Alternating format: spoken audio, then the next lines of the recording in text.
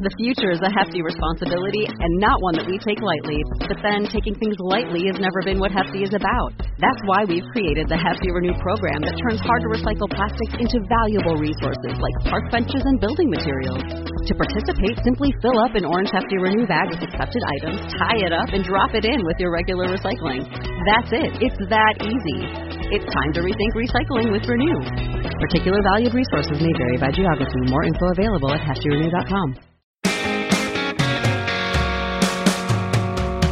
Welcome to another episode of the Dose of Leadership podcast, the show that brings you inspiring and educational interviews with today's most relevant and motivating leaders. Each episode is dedicated to highlight real-life leadership and influence experts who dedicate their lives to the pursuit of the truth, common sense, and courageous leadership. And now, here's your host, Richard Ryerson. Hey, welcome to the show. So happy you're tuning in to Dose of Leadership. Man, I'm excited to have, finally, Carly Fiorina on the show. I say finally because it was 5 years ago. She was scheduled to come on this show right about the same time. In fact, it was the week of she announced her candidacy for president of the United States in 2015. So understandably, as you can see, she had to reschedule. And I was so disappointed, but I understood. And now here it is 5 years later, and finally got her on the show. And it was such an honor, such a treat, such a value-packed conversation. You're really going to enjoy it. I've been a fan of Carly for a long time, way back even when she was in Hewlett-Packard in the early 2000s, late 1990s. And really admired her as a leader, admired her decision-making style.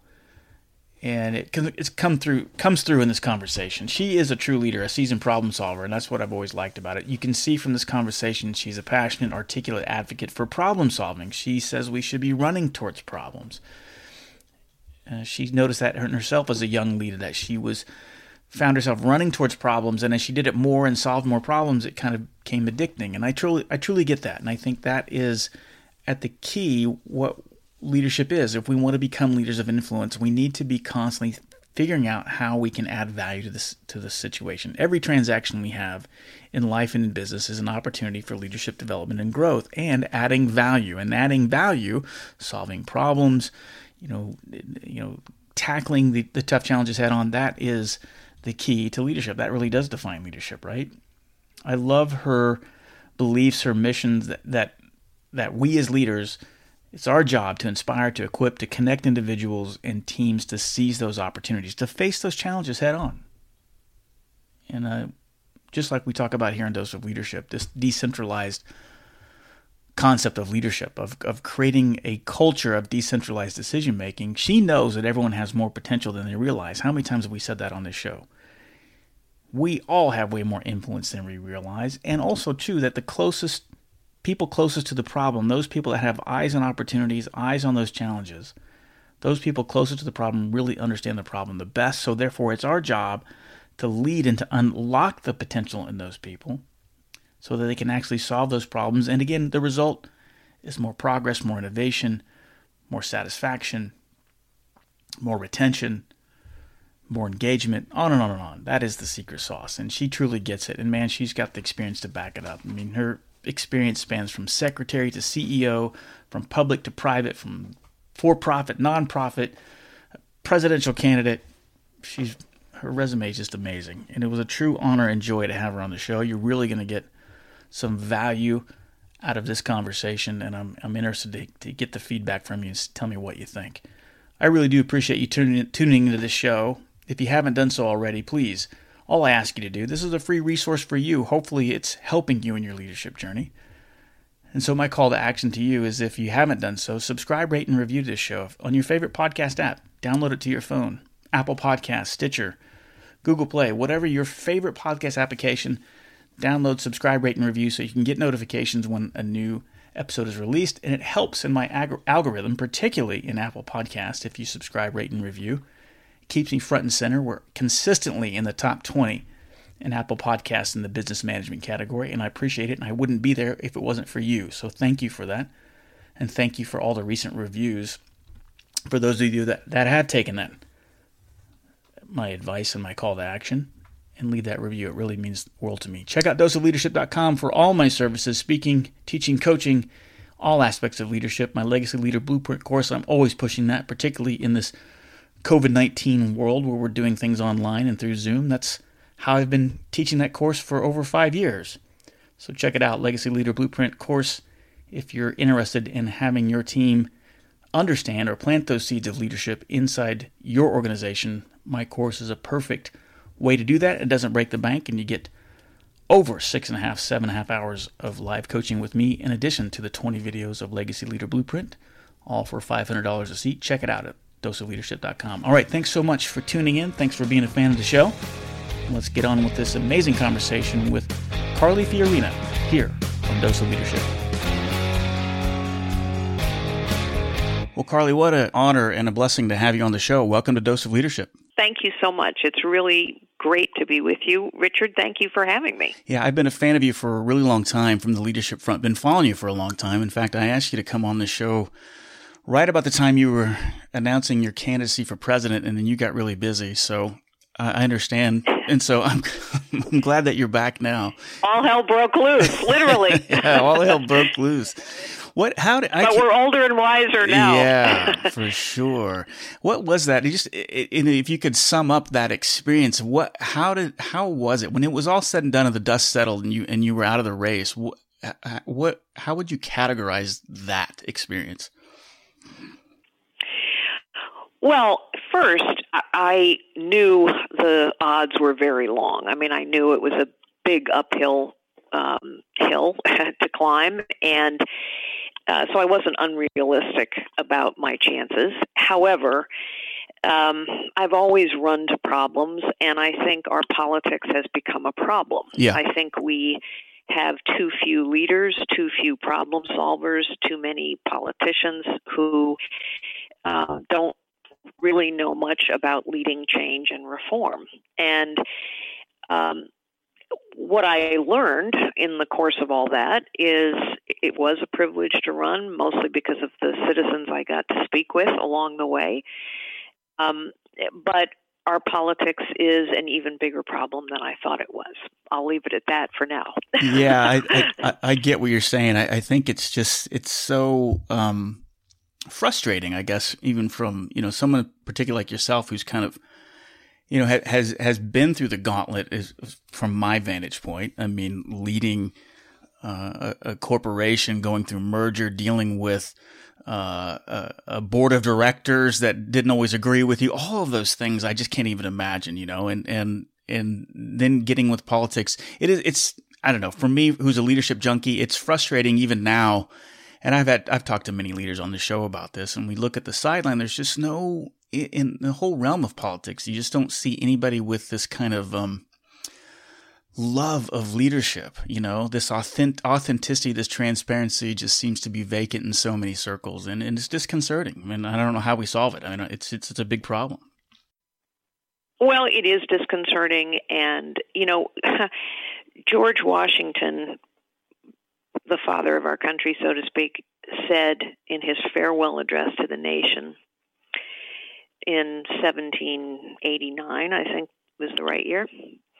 The trouble with politics is it will become all about winning. Yeah. And that's what it's about. And winning is a very specific thing. Someone has to lose for someone to win. Winning, in political terms, has become all about who's the enemy, who's wrong. It's become all about the money. But winning is not the same as leading, and winning is not the same as problem solving. And, of course, leadership and problem solving are inextricably linked. And winning is not the same as changing the order of things for the better. So we do all kinds of things in politics to win, but it doesn't necessarily solve anything, which is why we talk about problems election after election. And it's why we become more divided, because in order to win, someone has to lose. Ultimately, citizens are going to have to decide what they're after is leadership, and leadership is measured in very different ways. Yeah. And we need more leaders, which is why you and I are talking. That's right. Absolutely right. Well, I think in a lot of ways, I think I was talking with Simon Sinek on this show last week or 2 weeks ago, and we were talking about the same thing. Where his book, The Infinite Game, is kind of around that mindset, and we even see that in business, where like politics and business and life, it's not a finite game where you've got winners and losers, right? And I think that's where we lose sight of it. It is an infinite game in an infinite mindset, and I think that's where the conflicts, like with people like you and I, where we get frustrated because consciously or unconsciously, we're playing an infinite game. We understand that from a leadership perspective, we're laying down a legacy and a foundation where we actually may not even see the benefits in our lifetime. Does that make sense? I mean, that's how I see leadership. Yes, absolutely. Well, exactly, because infinite says I can win and you can win. Exactly. Right. In order for me to win, you don't have to lose, actually. And that infinite mindset takes the imagination that a leader must have to see. That infinite mindset is a big part of that. I would call it imagination, but I love the infinite mindset language as well. Yeah, one thing I always appreciated about you, and again, as an outside observer, I didn't really know you, I've always appreciated you seem like a decision maker, or not afraid to make decisions, I guess. And I think that is probably one of the biggest vacuums in leadership, and probably one of the greatest opportunities for any leader at every level is to get comfortable with making decisions with partial information. I don't know your decision-making style, if you're comfortable making decisions with partial information, but it seems like that is something that's very important to you. How does that resonate with you? Well, certainly leaders must make decisions, and otherwise you're just treading water. And it's one of the reasons why when I develop leaders, when I build teams in the digital curriculum that we have, I always start with courage, because it takes courage to act. It takes courage to decide when the information is incomplete. It takes courage to withstand the inevitable criticism that comes no matter what decision you make. There's always criticism that accompanies it because nothing is perfect. And so, yes, a leader has to be humble enough to understand that they need the input of many so that the options they have for problem solving are as wide as possible. That's particularly important in a crisis. And yet, a leader also must have the courage to say, okay, now we need to act, we need to decide. And one of the things I learned long ago is an imperfect decision made in a timely fashion always turns out better than a perfect decision made too late. And so you must have the courage to act and withstand the inevitable criticism that comes along. Well, you're definitely speaking my language. I say that all the time. I learned that same phrase about it's so much better to make, again, a good decision or even a mediocre decision in a timely fashion. I think timeliness is it's certainly equal to a sound decision. And again, it's not that we want to make bad decisions, but I think I see so many times people sitting around waiting too long, missing the opportunity, I guess, right? And it that's right. That's right. Or letting the problem fester too long. Exactly. Yeah. Rapid decision making or timely decision making is so critical. It's tough though, because like you said, everybody wants to make the perfect one because we don't want to make the mistakes. We don't want to lose face. We don't want to lose our position, whatever. There's a whole host of reasons why we don't want to make that wrong decision. And again, it's not that we're throwing. And our goal isn't to make the wrong decision. Yeah. But to your point, the goal is to decide in time. Well, and I think that's what I've always respected about you is because you have faced a tremendous amount of there's been ample opportunity for you to kind of lead through a crisis, right? I mean, 9/11. The whole host of things, right? I mean, you've had kind of trial by fire of leading through a crisis. Yes, and let me just first say, I started out as a secretary in a 9-person real estate firm. And so when I landed eventually in corporate America, in a huge company, 1 million employees at the time, AT&T, I was at the bottom of the ladder. I wasn't particularly qualified. So I didn't, quote, aspire to leadership or to climb the corporate ladder. Honestly, I was trying not to get fired every day. But what I saw was problems. everywhere. Mm-hmm. Problems that had festered, problems that everybody talked about, problems everybody bitched about.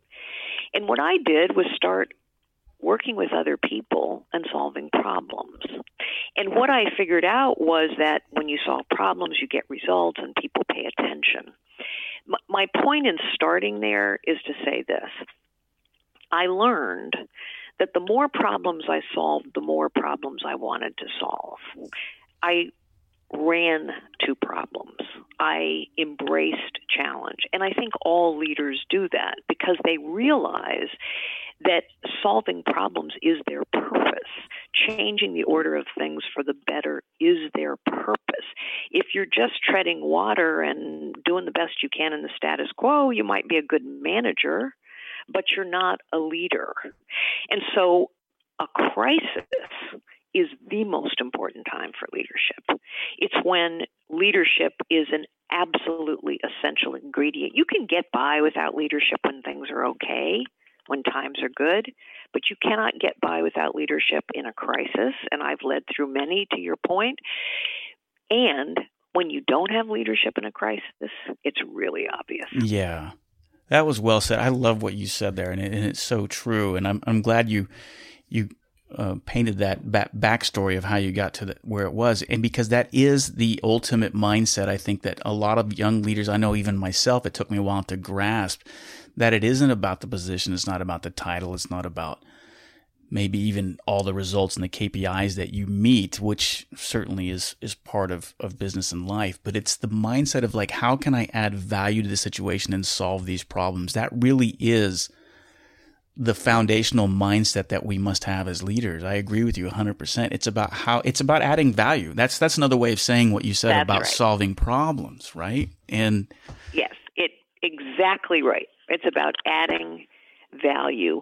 And I think in a way I learned that lesson the hard way. I mentioned when I started in corporate America, I really wasn't qualified. And so I asked a whole bunch of questions because I thought, I'm not going to add value by telling other people what to do. Right. I don't know what to tell other people to do. Right. But maybe I can add value by hearing enough from them to understand, for the better they solve festering problems, they hit challenges head on, and they, to your point a couple minutes ago, they aren't afraid to decide and to act when a decision and action and leadership called for.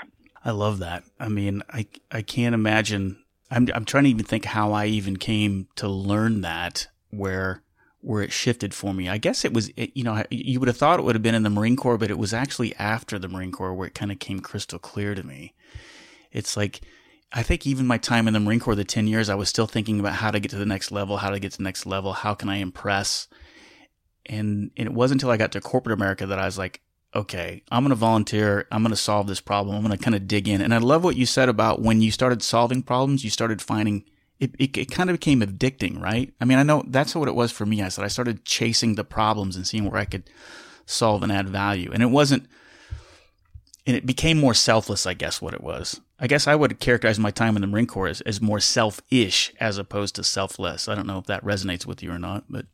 Well, yes, it absolutely does, because a leader serves. A leader serves. You and I agree 1,000% that leadership isn't about position or title. It's not about the size of your office.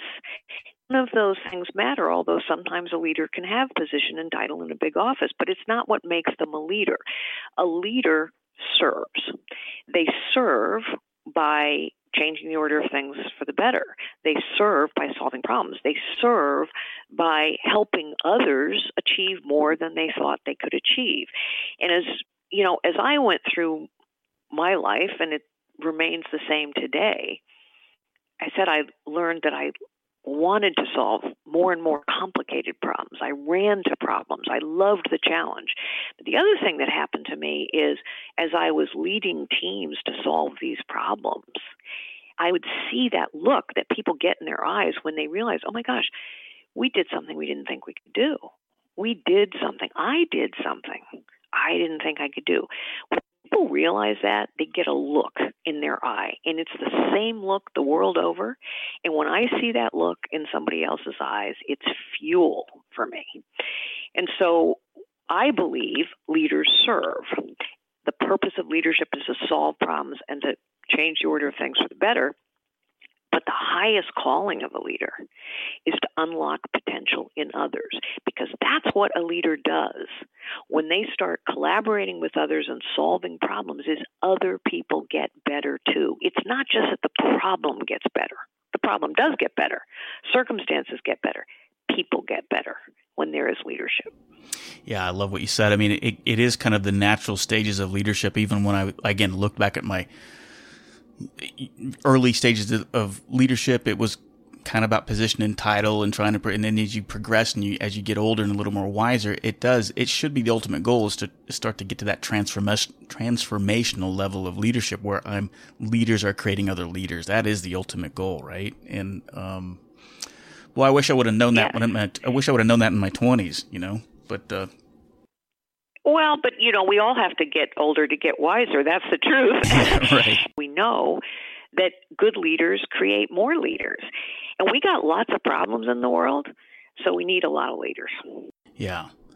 Well, how did it, as you got through the campaign and you started getting back to civilian life and what you're doing now, I mean, is that what's driving you now, is to teach everyone to think and act like a leader? Is that what's driving you? Yes, that is the work that we do, serving the nonprofit community through my foundation called Unlocking Potential. It's the work we do for businesses across the country through Carly Fiorina Enterprises. All of that work is focused on developing leaders, developing effective teams, because I know how much difference that makes. And because I know, based on experience, this isn't academic, it's not theoretical. I know from experience, as do you, that leaders are made, not born. And I also know that the fundamental characteristics of leadership, you talk about consistency and courage and calm. I talk about courage and character, resilience, humility, empathy, imagination, collaboration.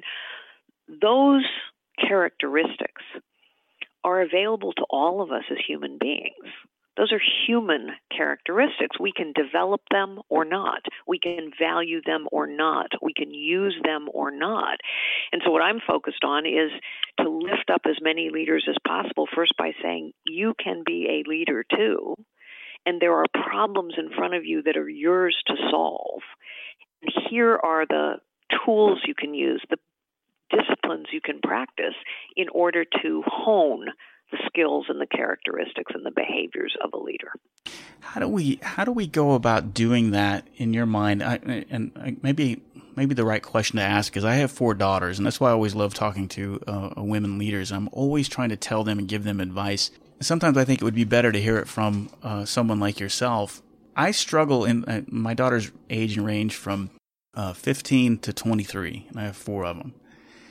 And even though with all this positivity that I give them and all this examples of leadership and everything I try to do, I still see them struggling with confidence and kind of buying into the cynicism of, corporate, when you work in a corporation, like, I'm at the bottom of the rung. What I do doesn't matter. And that drives me crazy when anybody says it, but particularly when my daughters say it. And what advice would you give them, particularly given your background and your story, as you said, that great story of starting out as a secretary and working your way up? What would you tell them to get them to believe and understand that leadership is for them? So first, you're a blessed man to have 4 daughters. Yeah. And I'm sure they are blessed equally to have you as their father. So first, I would say, realistically, it's different when you're different. Mm. So if you are different than most everyone else around you, whatever your differences are, maybe they're gender-based. I mean, I grew up in a man's world. Right. Whatever your differences are, if everyone else around you is different than you, it's going to be different for you. Different in the sense that you will be scrutinized differently, criticized differently. The expectations of you may be different. So you just need to understand that. Life isn't always fair. It's different when you're different. Having said that, I think it's really about getting clear about the difference between extrinsic affirmation and intrinsic value. And what I mean by that is, especially now on social media, oh my goodness, it's all about what other people say about you. It's all about how curated your photos are on Instagram. It's all about our culture lifts up external affirmation, appearances. They love me. And unfortunately, while all that is, I liken it to cotton candy. You know, it kind of tastes delicious for a second, but then it's gone. And there's no nutrition in it at all. The nutritious food comes from realizing first inside yourself that every single one of us has more potential than we realize. And that's true of all of us.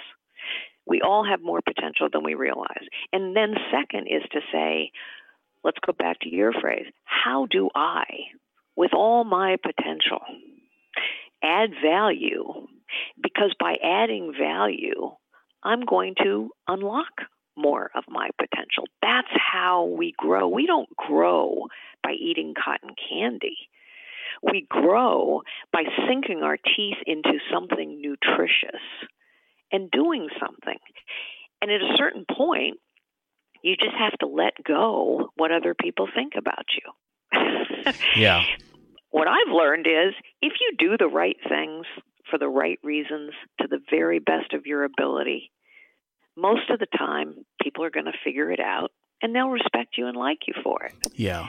But if you run around trying to be liked, you're a lot like cotton candy. Very ephemeral, nothing nutritious. It'll just fade away. Yeah, spot on. I mean, great point. You're absolutely right. And I think that is and I love what you said about the reality is if you're different, I mean, it's going to be different, right? I mean, sounds so, that's it's just true. It's just true. And where we get kind of caught up in our head of focusing on the differences or that we're different. And I think if you and then we I apologize. No, go ahead. What happens then is we let other people's hang-ups with why we're different, if we're not careful, define us. Exactly. And that is the problem. Yeah. You know what? Goodness, I could tell you stories. I mean, I've encountered absolutely everything you can imagine as a young woman growing up in a man's world, climbing the corporate ladder, being the first woman CEO, whatever you can imagine, I've been through it. Right. Okay? Every time I went through one of those things, I had a decision to make. Does that person's feeling about me, action toward me, stupidity about me, do I let them define me, or do I decide for myself who I am, what I am, and what value am I going to add? Yeah. And that's where the power lies. And I think that's a lot of times what people don't realize, how much, no matter what happens, you still have the power to choose how you react to it. And it sounds so cliche, but there is tremendous autonomy and power in that decision, in that choice, right? Yes. It's huge power. It's, my third book, Find Your Way, which came out last year, I talk about this a lot, unlocking your power, because none of us, here we are in the midst, let me just say it this way, here we are in the midst of a global pandemic. If ever there was a reminder that none of us can control our circumstances, right, it's this. Right. None of us can control our circumstances. We cannot control other people. All we can control is what we do, what we choose, how we act. And once we understand I can control my behavior, my actions, my response, my character, I can control whether I'm paralyzed by my fear or whether I get over my fear and find courage. Once we realize that's what we control, then you're always in control. That's right. And that is the ultimate power. And that's very liberating. You're absolutely right. I mean, and that is the secret sauce. And to your point is like the moment, I've said this before in the show, the moment that you stop worrying about what other people think about you, your whole life is transformed. It's not that you're. That's right. That's not you don't care what other people think. It's not that you're not caring about people, but you stop worrying about what they think about you, right? And it's like, what gives them the right to control, whatever their decisions, whatever they think and their actions. How I cannot let that define me, and I can't let it define that. It cannot cloud what is the right thing to do at this moment. It cannot cloud, how I feel about me and how I'm going to live out the rest of my life. But man. Yes. I remember having an interview with a reporter when I was a CEO. And, reporters are not always the most friendly people. Right. And I was in a very high-profile position doing very controversial but ultimately necessary things. And I was the first. I was different. So, it was a ton of scrutiny and criticism. And at the end of this interview, it wasn't a particularly friendly interview, and we tussled back and forth over things. And at the end of it, he said to me, "You are the most ferociously self-determined person I've ever met." Now, I'm not sure he meant it as a compliment, but I took it as a huge compliment. Yeah. Because I think each of us need to be ferociously self-determined. You need to be ferocious about it because so many other people want to define us for us. And so you have to be ferocious about defining yourself, but it is the ultimate power. But I can remember when I was diagnosed with cancer, a terrifying thing. There are, of course, professional crises like 9/11 or SARS or Ebola or COVID-19. And there are personal crises like, oh, my God, I have cancer. And I remember having to go through this in my own head. Okay, I can't control the fact that I have cancer. I can't, but I can control how I fight it, how I live with it, how I respond to it. And then I was inspired by others who I saw doing the same thing. We can control our own behavior, and that's how we determine who we are. Yeah. Oh, it sounds so easy when we're talking about it, right? When you hear it, and that's what I love about leadership. When you hear it, it's like it's so simple and easy to understand. The challenge is applying it every single day, but it is a challenge every day, right? But I think understanding that we have way more influence, first of all, than we think we have, right? And we have way more control over the movie that our life ends up being. We ultimately control how we respond to it. And to your point, we cannot control the extenuating circumstances that come at us every single day. But those choices will define the movie that becomes your life and legacy.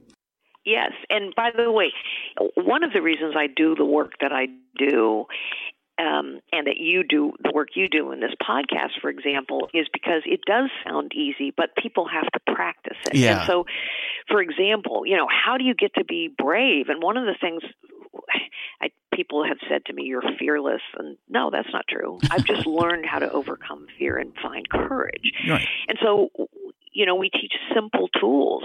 I learned a long time ago because I was afraid of so many things. Yeah. It turns out so often, and by the way, women are this way a lot too. Maybe your young daughters are this way. We get afraid of things like, I'm going to look foolish. Yep. I'm going to get criticized. I'm going to make a mistake. Well, okay, those aren't existential fears, but I learned through practice to say, okay, what am I afraid of?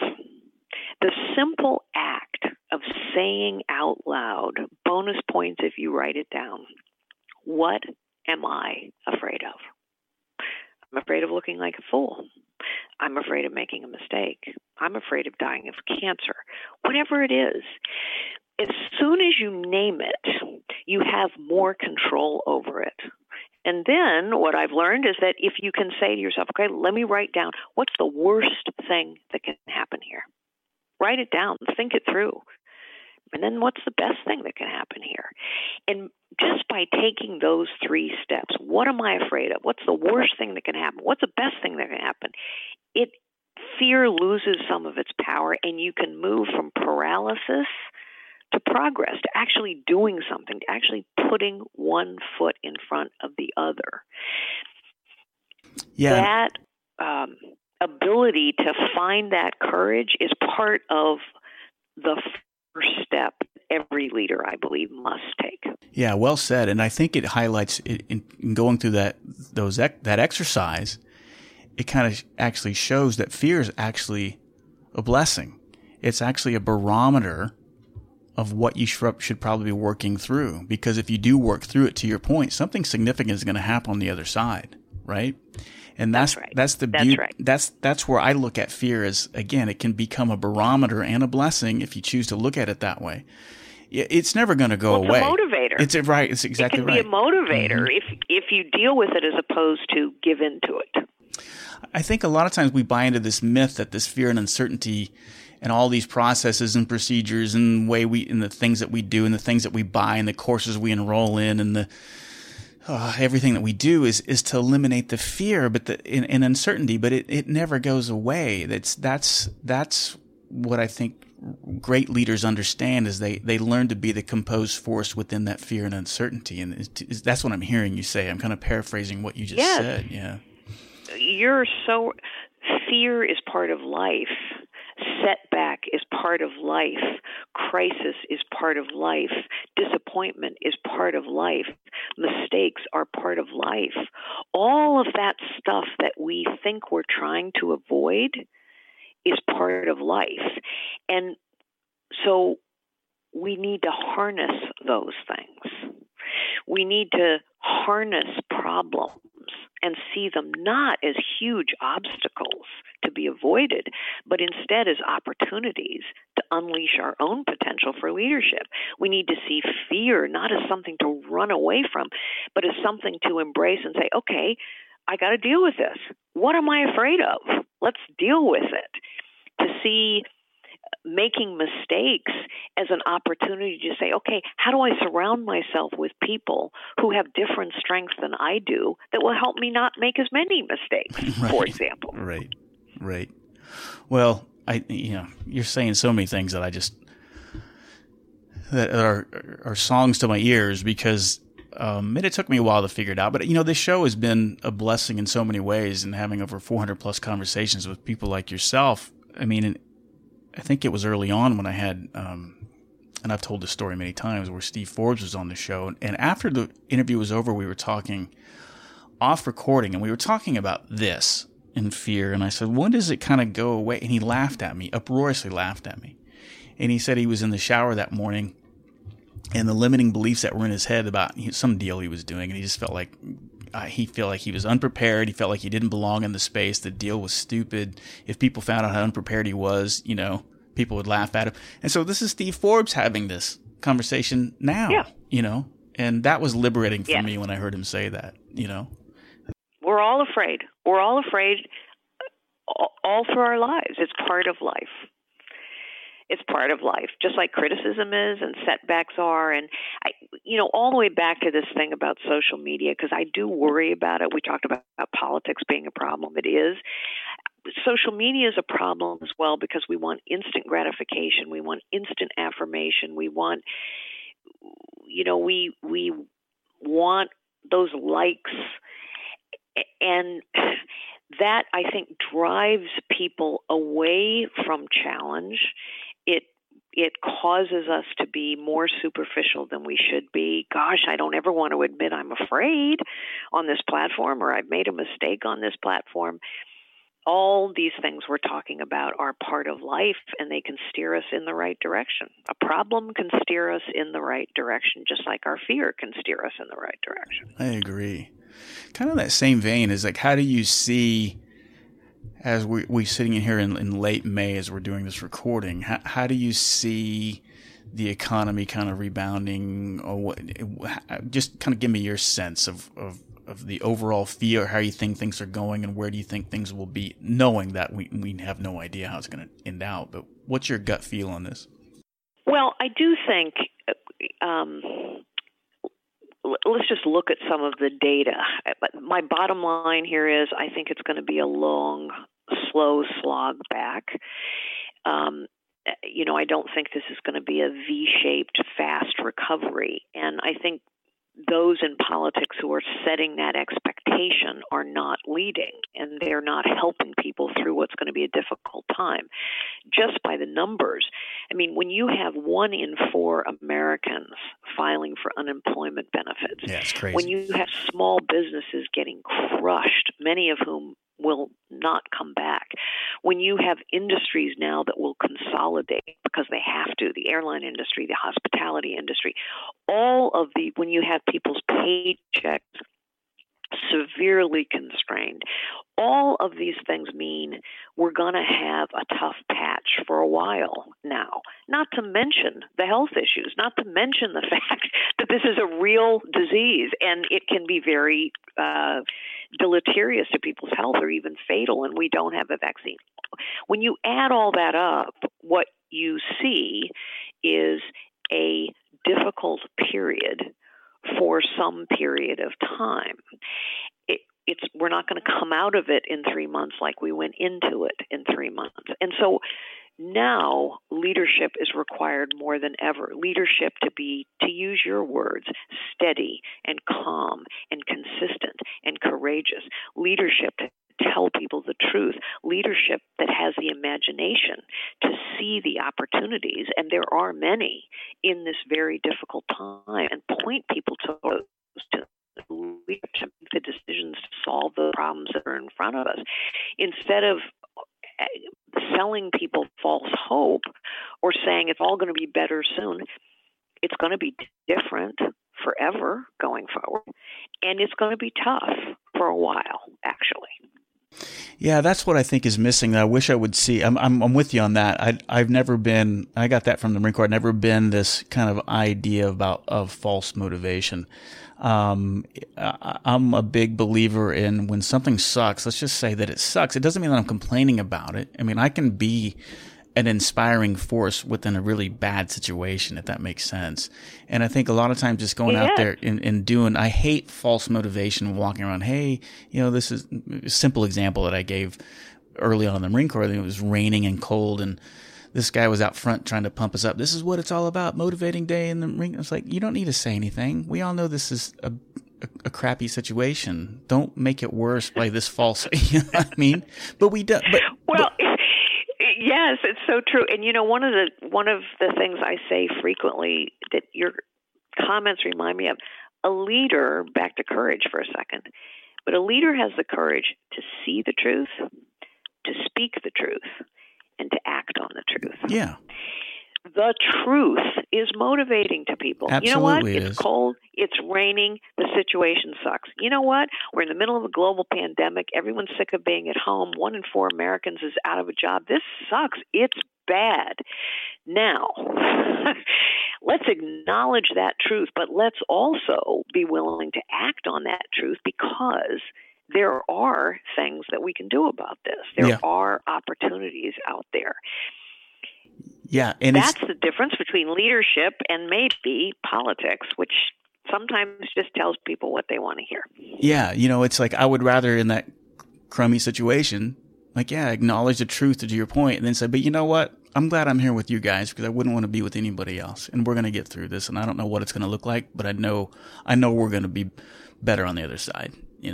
And we are going to be better, and we're going to be smarter, exactly. And that's true of this pandemic as well. I mean, let us say a prayer for all of the hundreds of thousands of people that have lost their lives and their loved ones.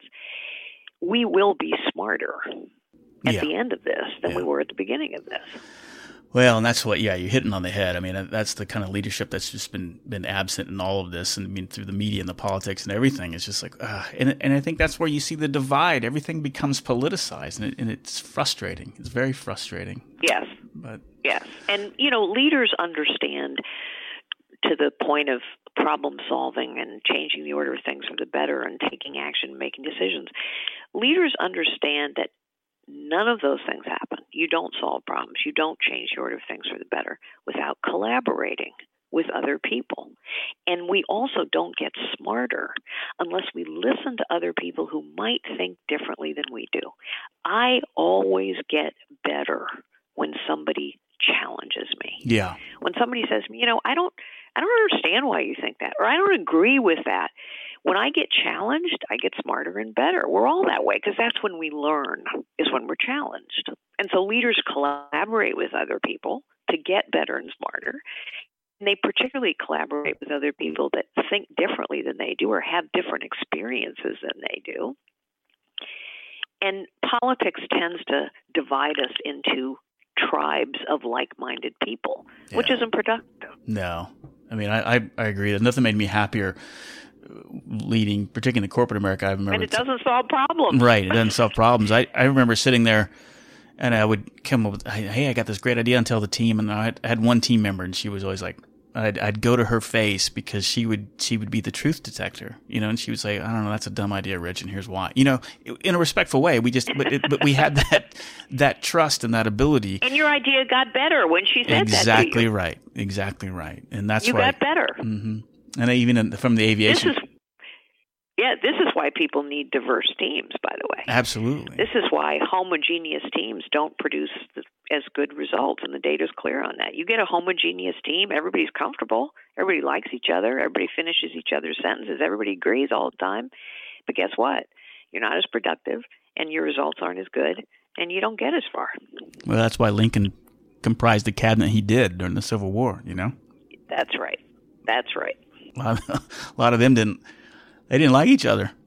But at least, that's where he got the honest results. And I think not being afraid of that conflict either. They respected each other. Exactly. Respected each other. Not being afraid of the conflict. Mm-hmm. They respected each other and they challenged each other. And so the answers were better.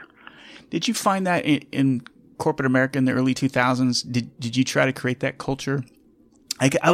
Yeah. I mean, yes. And in fact, you always have to start with where people are. Okay, so what I mean by that is use whatever people believe and is important to them to make progress. So, for example, why do I say that? At Hewlett-Packard was a technology company that valued innovation. And so I would say, okay, innovation means risk-taking. And risk-taking means mistake-making. Yeah. And then we would go a step further. We would say, okay, how are we going to ensure that we make as few mistakes as possible? Well, we need to really challenge each other's thinking. Leaders set the tone. Leaders set the example. Leaders set the culture, for better or for worse. Yeah. I love it. I wish I could have been a fly on the wall when you were going through all that stuff.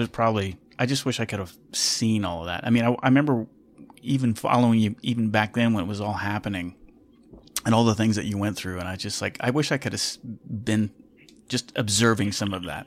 Well, you're giving me an easy way to plug this, but if you're interested in that, you ought to get my first book, which is called Tough Choices. Yeah. And it's a very granular account of everything from, having my first business meeting in a strip club. Oh, my God. To getting fired. Yes, that's a true story. To getting fired in the corporate boardroom of Hewlett-Packard. Yeah. It's a very granular account. Yeah. Tough choices. Well, gosh, I could talk to you for hours about this. What's next for you? What are you looking to do? How can people learn more about what you're doing? Well, the last question is the easiest one. Please come to carlyfiorina.com. You can learn all about the work we do with companies, with nonprofits. We have digital curriculum, carlyfiorina.com. To the point of what's next, as I said in my most recent book, Find Your Way, I have never laid out a plan for 2 years, 5 years, 10 years. I've never done that. Yeah. And I think the reason I've never done that is because I've learned we don't control the future. We can't predict the future, and we don't control our circumstances. What I've always done instead is try to make an impact every single day, try to add value every day, try to make a difference every day, and then seize the opportunities when they're in front of me and solve the problems that are right in front of me. And so that's why I do the work that I do through Unlocking Potential and Carly Fiorina Enterprises, which people can learn more about by going on to carlyfiorina.com. There isn't some position or title I'm out there aspiring to. If one happens to come up, then I'll evaluate that opportunity. That's how I ran for president. I didn't have a 5-year plan. Yeah. But I saw a problem, and I thought I could add value to that process, whether I want it or not. I love it. That's the reason why I knew you would be a great guest because you preach everything that I believe and we talk about here on the show, and that I personally try to live out in my life. I try to do the exact same thing that you said, and I try to impart that. I know you do. I try to impart that on my daughters. I know you do because you're a leader. Yeah. Well, I appreciate that, but I mean, I tell my daughters all the time. My third one's getting ready to be a senior, and she's like, "I got to have it all. You don't have it all figured out." I said, "Just don't." I said, I go find places where you can add value, and when opportunities present themselves, go through that door, and don't be worried about where it is. Maybe it takes you to Bismarck, South Dakota. Who cares, right? Go there and solve. Well, so true. That's why I say she's blessed to have you as her father. But I was a medieval history and philosophy major in college. I dropped out of law school after less than a semester. I started as a secretary. This is not a sparkling resume, and I did not have a plan. Right. But, so what I tell parents will say to me, similar to what you asked, what should I tell my kids? And my answer is always the same. Just go get a job. It doesn't matter what job it is. Go get a job. I don't care what it is. And when you get that job, do it to the best of your ability. Do it well. Add value. Make a difference. And when you do that, people are going to notice, and opportunity will knock. And when it does, walk through the door. Amen. Love it. Love it. Yeah. Well, I'm so glad to have met you, Carly, and I hope we can stay in touch. And I'm proud to have you. I hope we can as well. I hope you I'm honored to have you be part of the Dose of Leadership tribe. You fit in well, is what I'm trying to say. So I guess that I'm so honored to have you on the show. Well, I am honored to be a part of your tribe. Consider me a card-carrying fan. Yeah. Oh, and I want to mention, you got a great podcast, too. You've had some amazing guests. Are you still doing your podcast? Yes. So the podcast is By Example. You can find where to get it. You can get it on anywhere you listen to your podcast. But on CarlyFiorina.com. That is the source of all information about everything that I'm doing. But we've had some awesome guests on By Example, and we need to have you on as well. Oh, I'd love to. And that would be a huge honor. And again, a great podcast, great guests. And I hope all my listeners add it to their listening for their leadership journey. It's just great stuff. Carly, I can't tell you how fun this was for me, and I really appreciate you coming on the show. Well, it was great fun for me as well, and thank you for your leadership and the value you add and the difference that you make every day, and I hope we stay in touch. Yes, thanks, Carly. Hey, thanks so much for tuning into the show. I hope you got some value out of this episode. If you did, please do me a huge favor. Tell somebody about this show. Tell your spouse, tell your kids, tell your coworkers. Let them know about the value that Dose of Leadership brings to your world. Go to doseofleadership.com. You can learn more about my services. If you're looking for somebody to speak, teach, or coach about leadership, I'm your guy. I'm known for my ability to transform individuals and organizations, teaching them the concept of creating a culture of decentralized leadership. I do think that is the secret sauce to facing all the challenges that we face today. Thanks so much for tuning into the show. I look forward to the next time we work together, and until the meantime, make it a great one.